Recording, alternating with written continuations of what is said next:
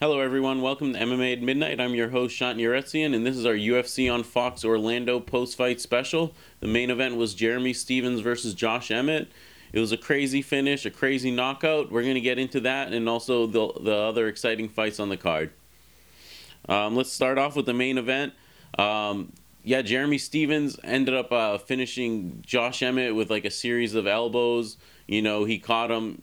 People said he caught him with a knee. I think it grazed him, but I don't necessarily think it did any damage. But it did look like it grazed off like the back part of his head, but it wasn't.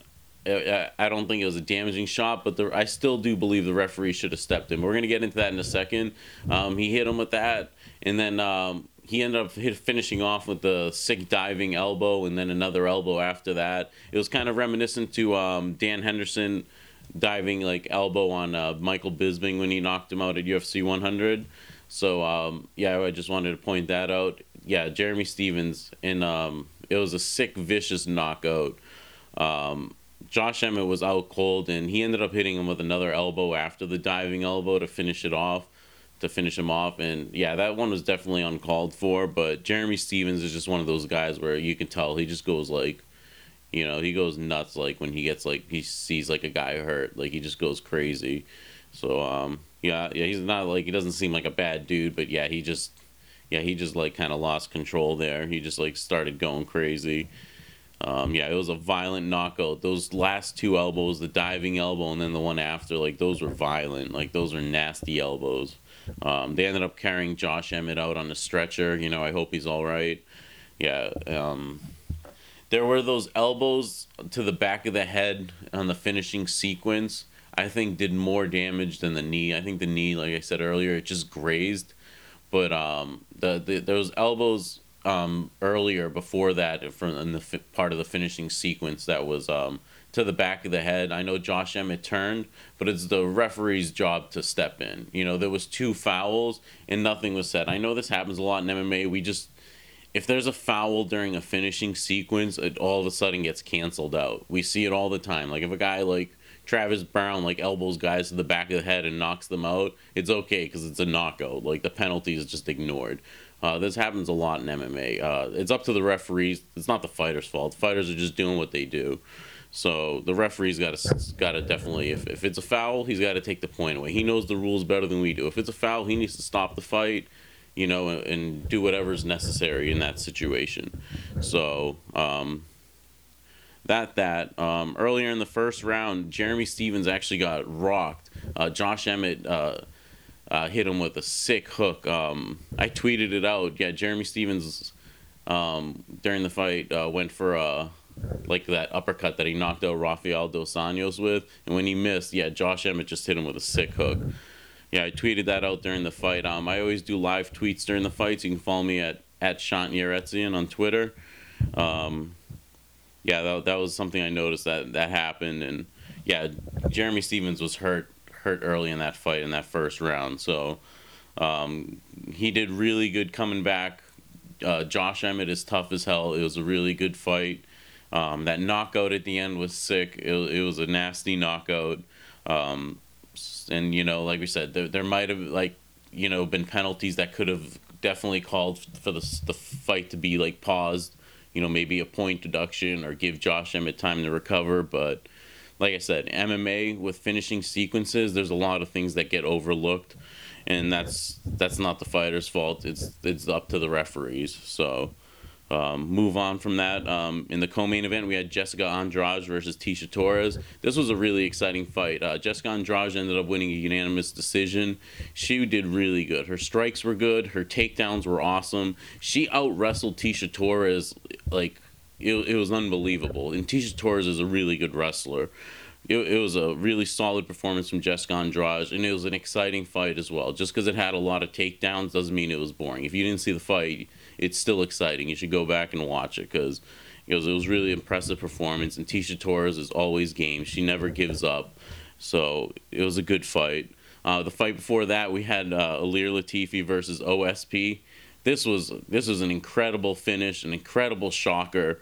Ilir Latifi ended up rocking OSP with a hook. You know, he hit him with a few more punches, backed him up against the cage, and then he caught him with a standing guillotine and choked OSP out completely cold. It was a sick guillotine. It was some sick heavy punches by Ilir Latifi. This was a good performance by him. After that, he respectfully called out Daniel Cormier. You know, he wants a title shot, but Cormier's fighting Miocic in the summertime, so he's probably gonna have to take another fight or two. And you know, at least now he can just continue moving up the ranks. Maybe later, towards the end of the year, he might be able to get a title shot, depending on if DC wins. He might stay at heavyweight, or if they have an interim belt or whatever it is. He definitely threw his name in the hat now for the drawing. He's up there. I hopefully, if he gets another opponent, it is someone that's higher ranked than him. So great performance by Ilir Latifi, sick finish. Then OSP's a tough opponent. He's no joke. You know, he can knock you out. He can submit you. So really good performance by Ilir Latifi. Before that, and that other fight the first fight of the main card, we had Mike Perry versus Max Griffin. This was everyone was expecting a nice slugfest, and there was a lot of punches thrown. Both guys ended up eating strikes, but Max Griffin put on a hell of a performance. He busted up Mike Perry. He was catching him. He was landing kicks, punches. You know, his movement was good. He was really smart when they clinched up. It seemed like Max Griffin had a really good game plan coming into this. Mike Perry, you know, he had heavy hands. You know, he did land like some shots. You know, we know he has that knockout power, but I don't know. It didn't seem like he could get his rhythm. It seemed like Max Griffin had, like I said, a great game plan. He did everything he needed to slow down Mike Perry, and he won the unanimous decision. Mike Perry needs to go back to the drawing boards. You know, if he's just gonna slug it out and want to fight guys that are like gonna stand in the pocket with them, there's very few guys that are gonna do that. There's a lot of strikers, but guys like Max Griffin who are aware of it, you know, they're going to move in and out, you know, they're going to mix it up, different types of strikes. They're not just going to sit there and swing and brawl with you. So Mike Perry needs to make some adjustments, and we'll see, you know, if he can do that. On the prelims, we had Brian Kelleher versus Renan Barão. I was really looking forward to this fight. Renan Barão, he looked good early, but it still seems like there's something missing. Like, I don't know, like he is like, maybe like his time is like kind of like slowly like, you know, dwindling away, like his career. But Brian Kelleher did really good. He had a good game plan as well. He rocked Renan Barão. He almost knocked him out multiple times. In the third round, it was just like, I don't even know how Renan Barão was even standing, like, at the end of that fight. Like, he ate so many punches, like, as the clock was winding down. It was nasty. Like, Renan Barão, like, I feel bad, like, because he is, like, such a good fighter. His technique is good, but it just seems like something's missing. He can't put it together. You know, he had, like, moments where he looked like the old him. He was landing the leg kicks and the combinations, moving in and out.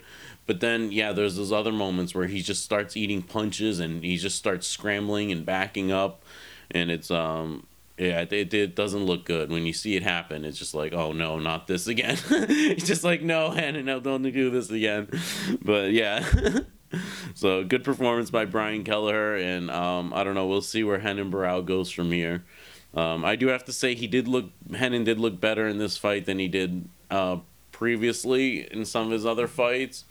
But I don't know. Like I said, yeah, we have to see if he's going to be able to make a recovery or if this is just his career is just ending. In the next fight, we had Sarah McMahon versus Marion Reneau. Marion Reneau had an amazing performance.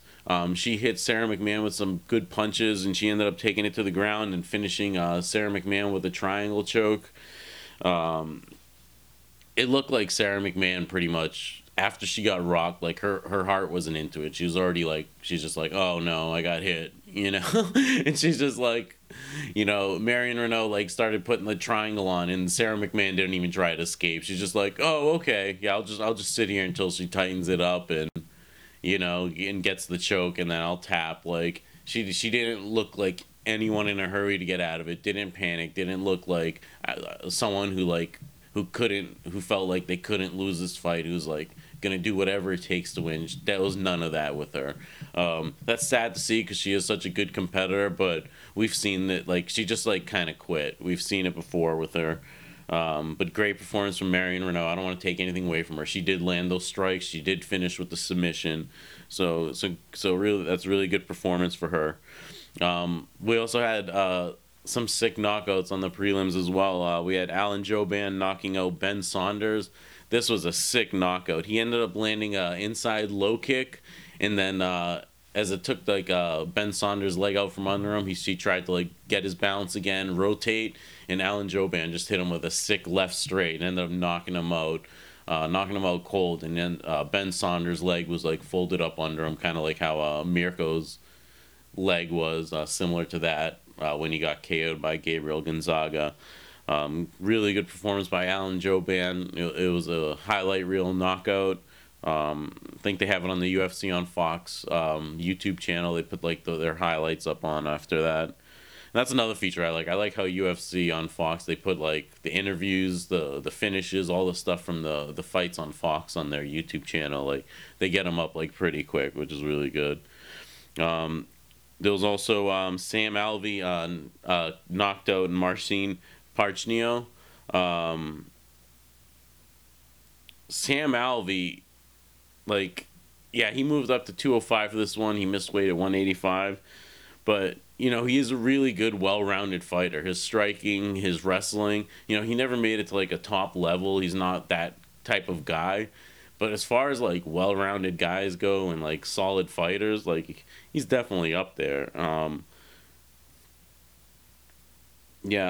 Parchnio, he just, like, he ate, like, a bunch of punches, and he's just like, okay, I'm gonna keep coming forward with his hands down. He just like he just started walking towards Sam Alvey, and Sam Alvey's like, all right, you know, and just like knocked him out. It was pretty ridiculous. Like, I don't know how this dude like has that record that he has getting to the UFC without not knowing to like keep his hands up, especially when he's rocked and the guy's like, you know, landing at will. Like, why would you do that? It makes no sense.